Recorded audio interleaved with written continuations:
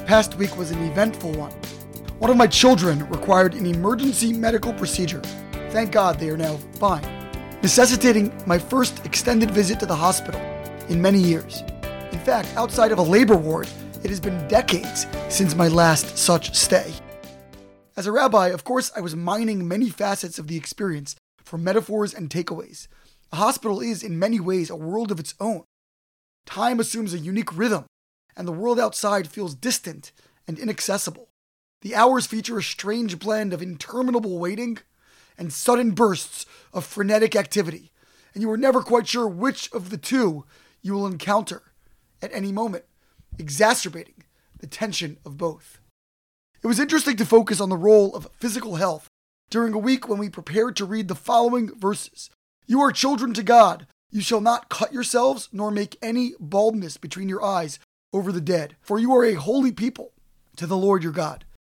The Torah then continues to explicate the laws of kosher animals, fish, and fowl. All of this is quite jarring. The immediate shift from soaring prose likening us to children of God gives way to these technical references to tearing out our hair and consuming specific animal species.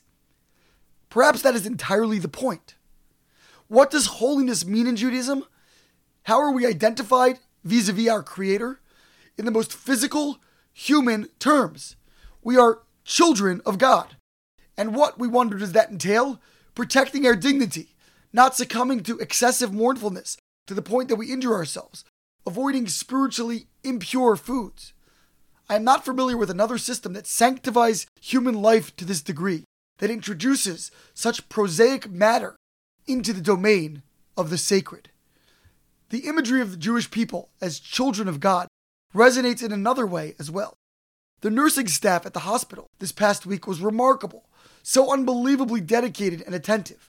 In light of our teaching, we begin to appreciate that caring for others means caring for God's children, far more consequential than just being nice or doing a good deed. We are actually shepherding the most precious issue of the divine in their time of need.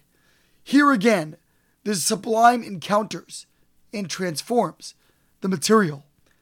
And yet, despite the Jewish emphasis on human holiness, on elevating the mundane, and on attending to God's children in this world, our verse delivers another, almost opposite message. The prohibition introduced here against tearing out hair or cutting ourselves refers to times of great distress at the death of a loved one. We might ask, is not the loss of human life, which we have until now described as so consecrated, cause for immense anguish? The great commentator Or HaChaim employs a parable. Imagine a father who sends his child off to a faraway land to launch a business there. Over time, the son befriends many locals, becoming a staple of his community. Eventually, though, the father summons him home, and the son happily complies. This young man has not been lost, although the far-off townspeople can no longer enjoy his presence. Rather, he is returning to his father, returning home. In Judaism, death does not signify the end of one's existence, but only the end of one's earthly existence, marking our return to our Father in heaven, of whom we are considered children. And so while the loss of a dear relative pains us, those departed, in fact, are much closer to their source. In this frame, unrestrained, lugubrious reactions are unwarranted and in a sense betray our denial of the eternality of the soul. As we have expressed on countless occasions, Judaism demands complex thinking. We embrace and celebrate human life in an almost unprecedented fashion, investing it with holiness and taking extreme measures to preserve it. And yet, when it ends, we mourn, we process our pain, but we move on, secure in our belief that our loved ones remain children of God, far beyond their mortal journey. Shabbat Shalom.